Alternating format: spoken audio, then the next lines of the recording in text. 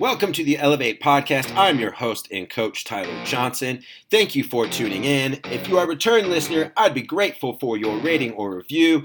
And if you dig this episode, give us a like or share.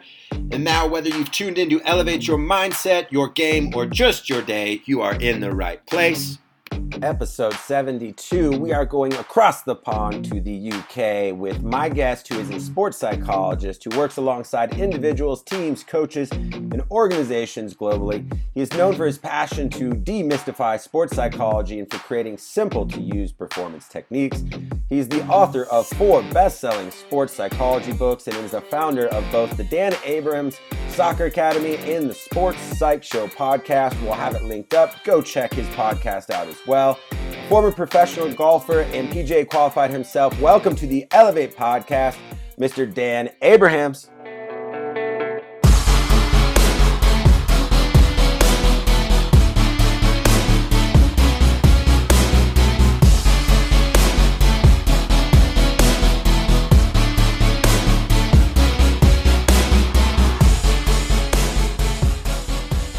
How are you doing?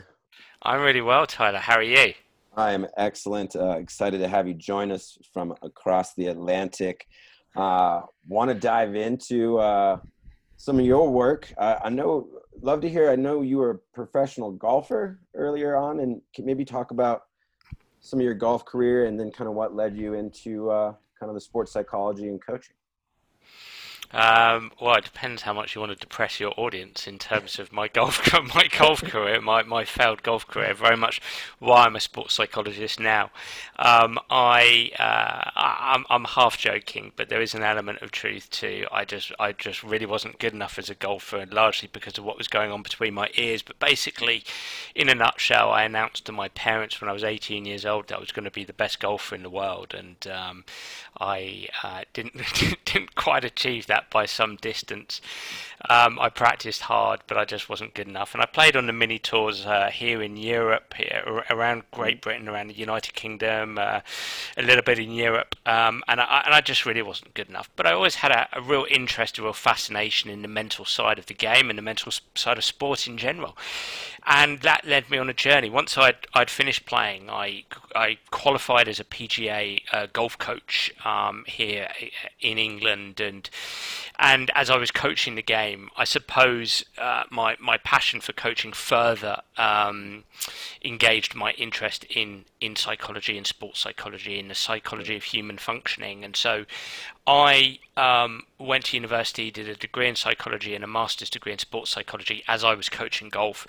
And I came to a crossroads in terms of what do I do now? Do I be a golf coach with the sports psych on the side, or do I become a full-time registered sports psychologist? And it very much, the latter proved to be the sort of irresistible pathway for me, purely because I wanted to work in other sports. I wanted to work in other domains. Intellectually, it's what fascinated me.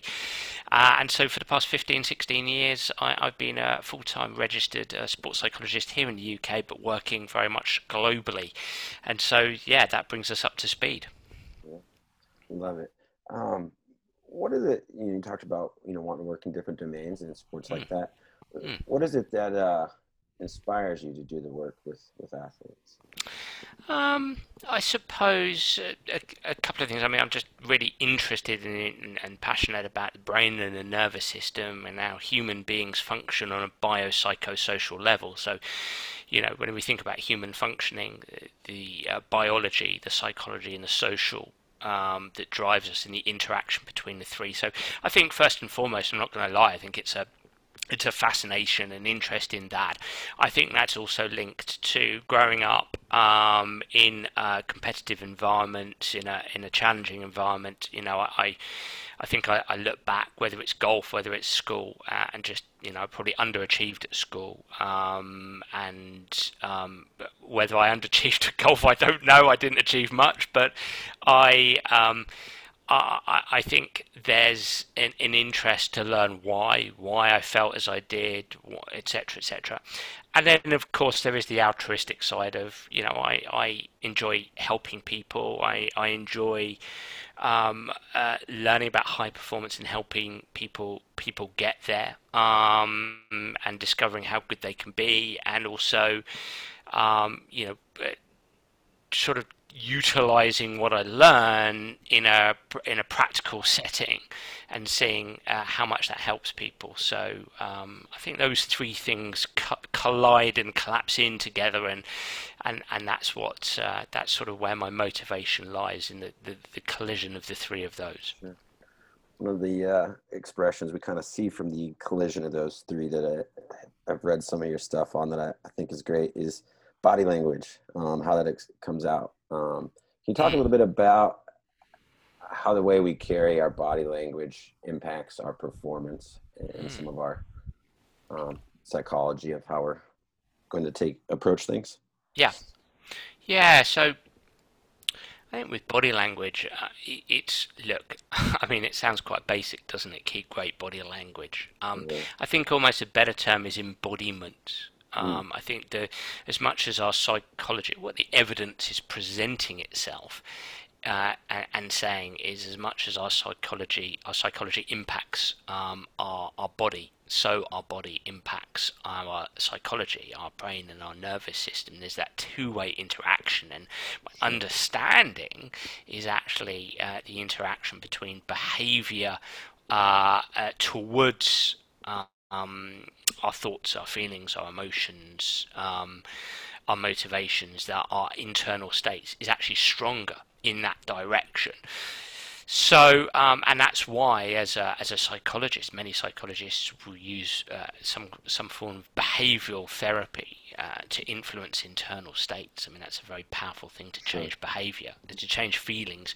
We change our behaviours, and I think that's really, really true in terms of sport. I'm big on asking clients to explore embodying and enacting action-based words. So if we think about action-based words being things like sharp, alert, alive, lively, relentless, upbeat, even cool and calm and relaxed. So this sort of the opposite of those very upbeat actions.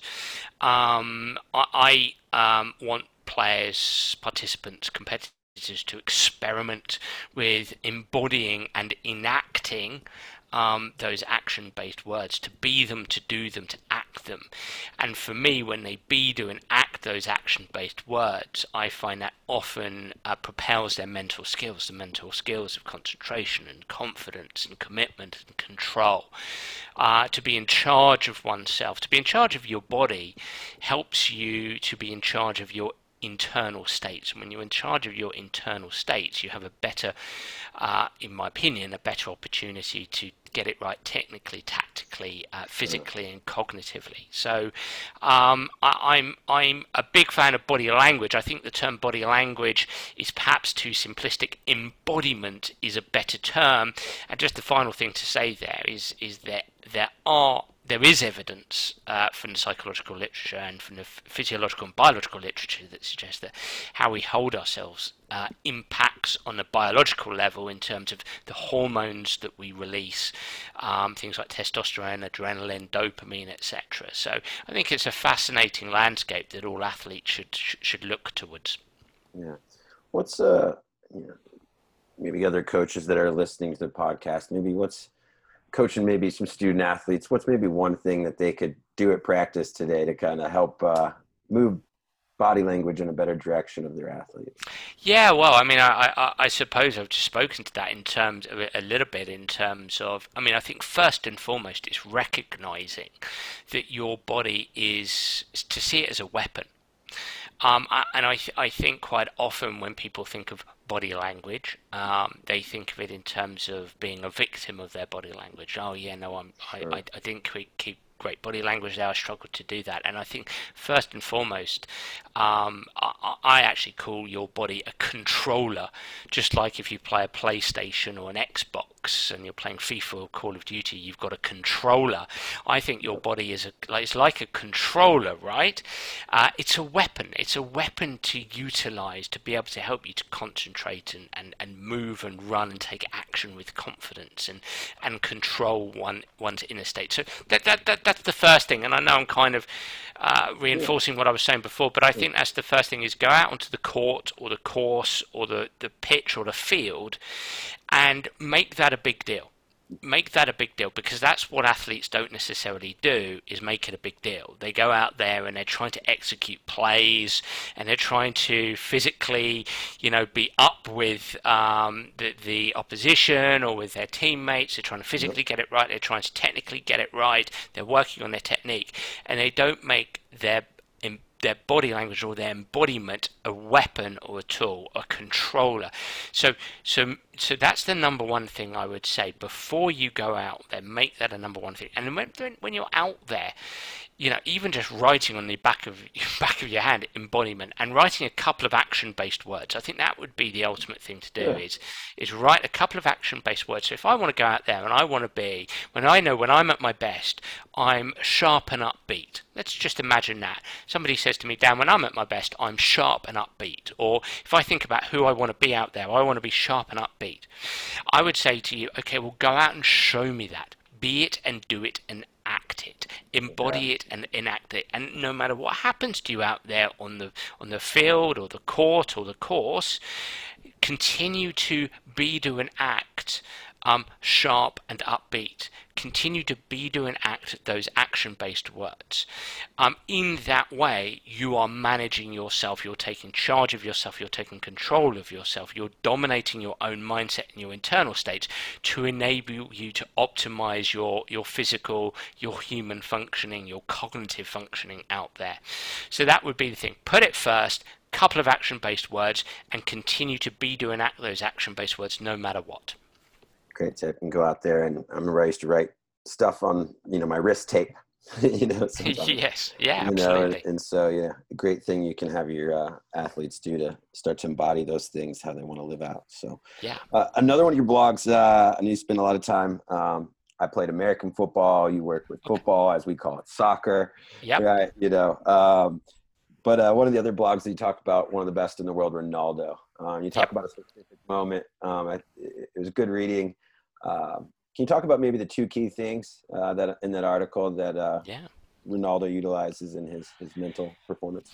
Yeah. Well, look, I suppose when I reflect back at that short post, it's me playing a little bit with this in terms of, I think that I think I talk about a 97th minute free kick. So those who know soccer well know that sort of 7 minutes into stoppage time. So and he scored a free kick, and everybody around him was pretty frantic, and he was pretty calm and relaxed. And I take a few liberties here, and sort of I've never sat down with Ronaldo and said, "What exactly do you do? Or what did you do there?" Sure. But it's always a fun way to take a world-class player, their experience, something that's happened, and say, look, these are the kind of things that he or she might be doing. And so, funnily enough, I do talk about body language in that moment, but I also talk about self-talk and the importance of utilizing self-talk to utilize it instructionally or motivationally. So what is self-talk? As the name suggests, it is literally talking to yourself. It is talking to yourself in that moment to be able to do something, whether that is to concentrate or to raise your confidence or your commitment, as in your motivation, or your sense of control. There's a lot of C's here when we think of mental skills: control, commitment, concentration, and so on and so forth. So self-talk can do that. Now, I think the one thing to say to your audience is there's an interesting relationship here in terms of self-talk and thinking. Whenever I work with athletes, I want to help them understand the difference between self-talk and thinking, because I think it's a useful two things that are useful to distinguish between. So in that pressurized moment, what often happens is we have a whole bunch of thoughts. Okay, so Ronaldo's got this free kick. It's the 97th minute. Everybody is sort of a little bit anxious, a little bit panicked around him. He's calming himself down. He's doing that by talking to himself. Now, he will still have some thoughts. Now, the difference is that thoughts happen to you. You do your self-talk. Let me say that again so people can actually get that. Your thoughts happen to you. They pop into your head. They emerge. Whereas you do your self-talk, okay? Your thoughts happen to you, you do your self-talk. So I have a name for those kind of thoughts. I call them ANTS. ANTS, A-N-T-S, being an acronym for automatic negative thoughts. The A for automatic, the N for negative, the T for thoughts. And when we have ANTS, the thoughts, the negative thoughts that pop into our head, I'm not going to score here, I'm never going to complete this pass, I'm really playing awful, I'm going to be substituted, I'm going to be taken off, it's not my day today, this opposition are too tough, too strong. Whenever we have these ANTS, these automatic negative thoughts, our job is to squash these ANTS. How? Well, we can use our body, our embodiment, our body language, but we can also use our self-talk. We can talk back to those ants. We can talk back to ourselves instructionally, or we can talk back to ourselves motivationally. From as basic as, no, keep going, keep moving, keep on my play here, or instructionally, you know, for Ronaldo in that moment, in that free kick, it could have been pick a small target, focus on the ball, get a good strike here. Just loft it slightly over the wall with a little bit of power. Whatever it is, you know, he's the expert, not me. But talking to yourself through that moment to be able to turn down the volume of ants, to squash the ants in order to give yourself the best opportunity to high perform. So I think self-talk goes very much hand in hand with your body language or your embodiment. Those work together. Whether Ronaldo uses those, hey, I've had a bit of fun with the article, but I dare say he does, and I'm sure I've read plenty of times of how he talks about breathing and having good body language and talking to himself. So I'm sure that's a part of his process. I wish, watching the Olympics right now, I wish you, before athletes begin their performance, you can see and observe the breathing. You see different techniques happening with different athletes. I wish there was a way to see a thought, you know, of what goes through. But as you observe the Olympics, you can see those breathing things happening. I wish we could dive into the thoughts, you know. Well, here's a question for you, Tyler. You said you played football as in American football for me. But you know, I dare say you had ants out there when you were playing. You had thoughts that were unhelpful. Yeah, I mean, I was not, you know, the largest guy. I mean, I was facing people that were bigger than me, stronger, sometimes, you know, faster, and so yeah, there was ants all the time. And I think that was, you know, I think preparing for competition, and I did some, you know, visualization and things like that. I just a little bit by nature, no one was really kind of self-taught. But I wish I had more mechanisms to kind of like, because once in a while, sometimes it's easy to squash those ants, and sometimes that ant was hanging out in my helmet all day, you know? And so what's maybe I've seen that, you know, too, is just people just teach little kids, like, physically squash that ant, right? Like just stomp your foot, you know, stomp your foot. Like you said, you know, utilize your body language for that. I loved how you talked about how our thoughts happen in our self-talk. You know, we do that on purpose. We do that, yeah. And it really, that acknowledgement and then that behavior really brings about an intentional shift. Yeah, no, absolutely, and I think the term intentional is quite important here, and I think it's a real challenge, you know, within the performance process, because we want so many of our behaviors to be engaged from an automatic perspective. But we also want to have some space, and there absolutely is some space in our brain to be able to engage intentionally with certain things. And there has to come a point where I say to people, what the psychological evidence suggests is that we're all going to have ants. That's the way we're designed as human beings. We tend to be problem focused. We tend to scan for threats internally and externally, and that's the way our brain works. We get data back from our body that can give us clues that relate to threats, and our visual system is very much oriented towards threats in our environment. So we're very much designed that way as human beings, and so it's important to accept that you're going to have ants. That's important, and I wouldn't necessarily suggest that it's useful when you're out there on the field or on the court or on the course to actually wrestle with those ants, to have a deep conversation with yourself, because you're expending energy on something that is going to happen to you, and quite often you're going to lose because the ants just keep coming. And it's that classic that there's this theory in psychology called ironic processing, which is that classic don't think of a pink elephant. What do? You think of a pink elephant. Yeah. So to wrestle with your thoughts, to wrestle with your ants, is possibly not useful. However, to walk out there onto the pitch, the field, the court, the course, with some triggers and some cues that you know are going to help you to turn down the volume of ants, like for instance our action-based words from earlier, like for instance some instructional cues related to the responsibilities in your role or the effective execution of performance actions. Those are the things, if we got in a time machine and I had been working with you as an athlete, you as a football player, we would have sat down, we would have over time brainstormed the kind of triggers and cues that you could have utilized when you experienced ants. And in every single training session, practice session, every single game, it would be a case of you striving to get better and better and better, and intentionally, of course, accepting that you're going to have ants, but intentionally turning down the volume of those ants by using your self-talk, using your embodiment to say, be, do, and act those instructional and motivational self-talk cues and triggers. That's what we would have been doing to help you be faster, quicker, stronger, better with your performance actions, better with the responsibilities in your role.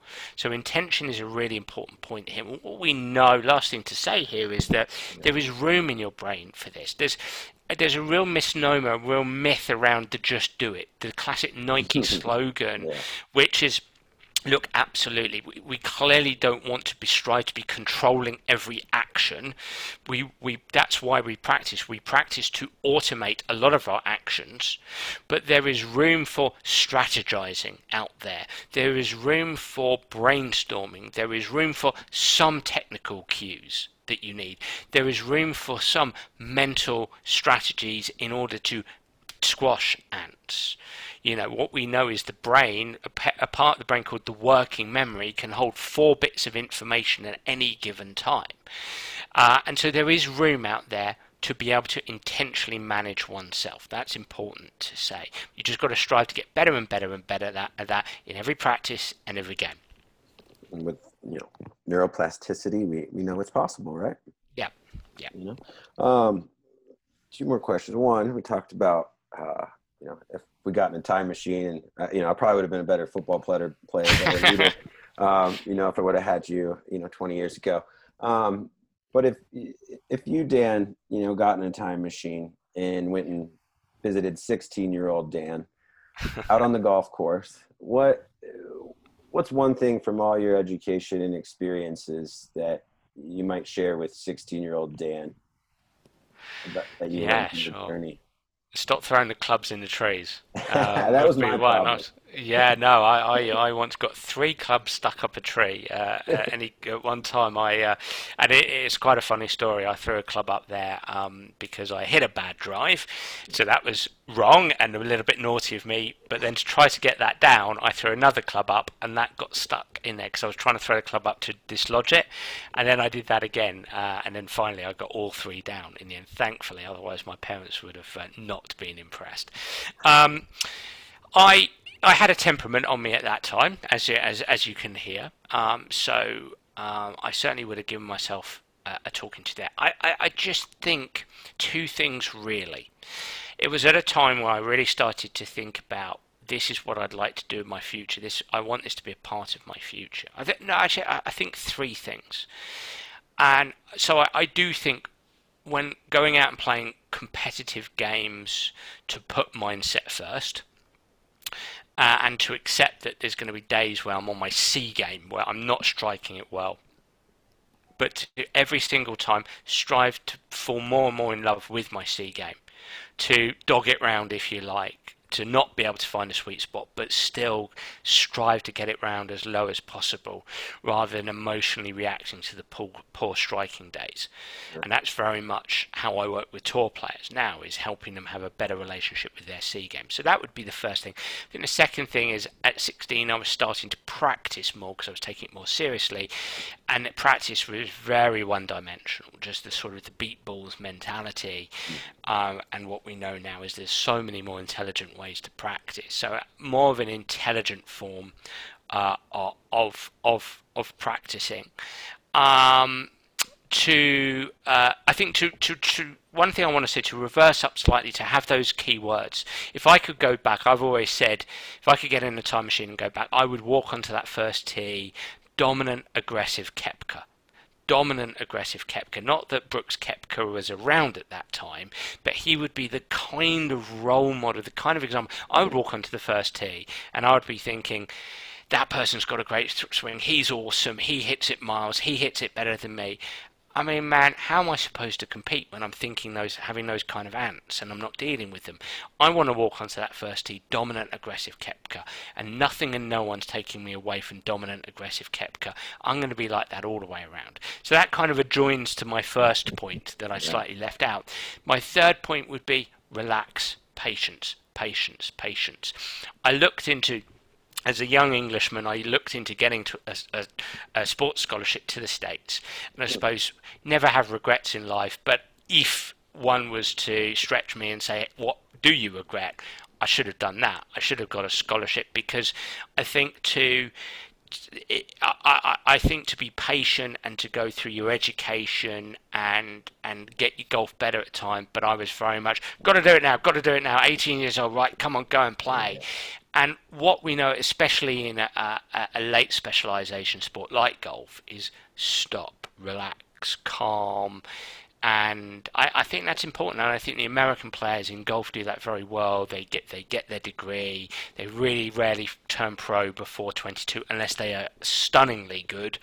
And I think that kind of, in golf at least, is an important stepping stone. And I think that's kind of the culture in America, especially in football, in baseball. Is it's more of a progression through college and then into sport. In Europe, we're a little bit more, there's not that kind of landscape here. So those are the things I would be saying to myself.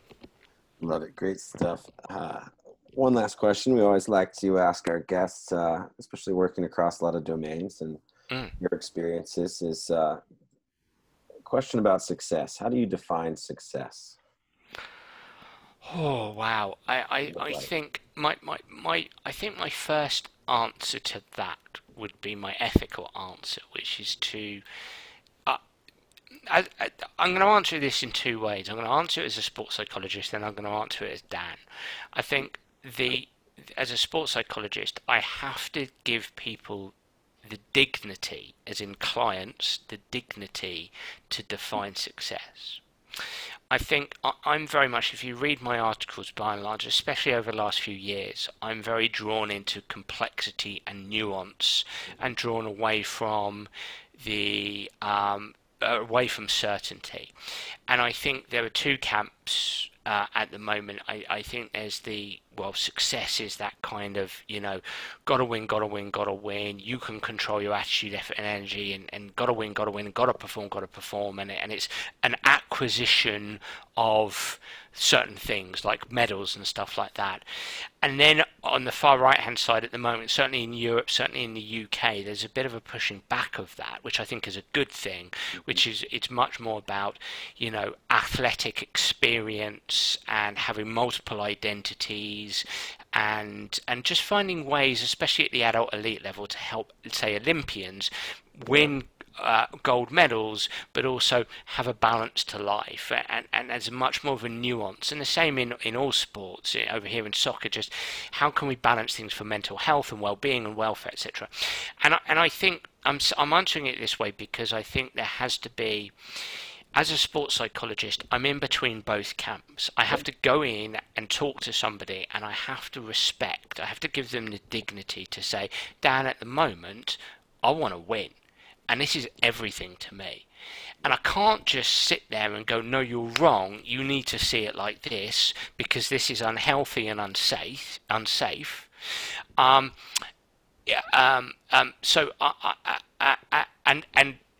equally, if somebody says to me, well, I want to win an Olympic gold medal, but balance to me is important and multiple identities to me is important. Again, I have to give that person the dignity of, okay, this is what you believe, this is what you think.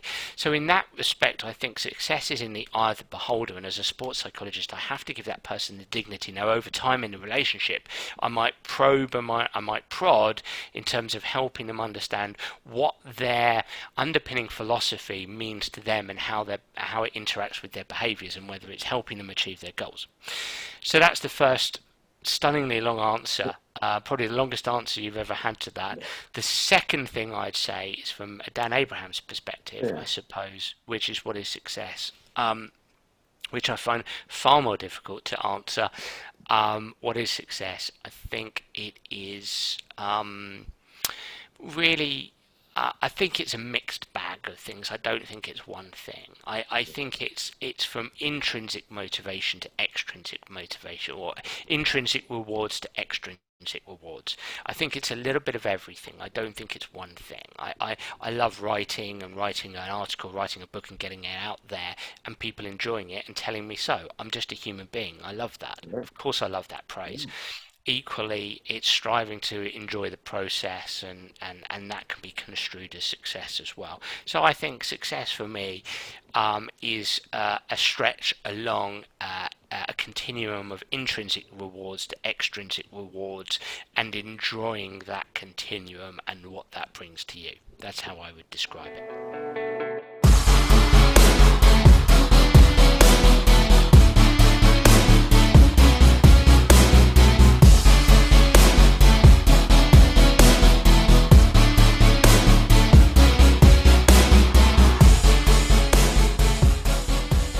Thank you for listening. If something caught your ear as useful or unique this episode, we would love your help spreading the Elevate message. You can find me on Instagram at Elevate Educate Rejuvenate. That's with the numeral instead of the ATE.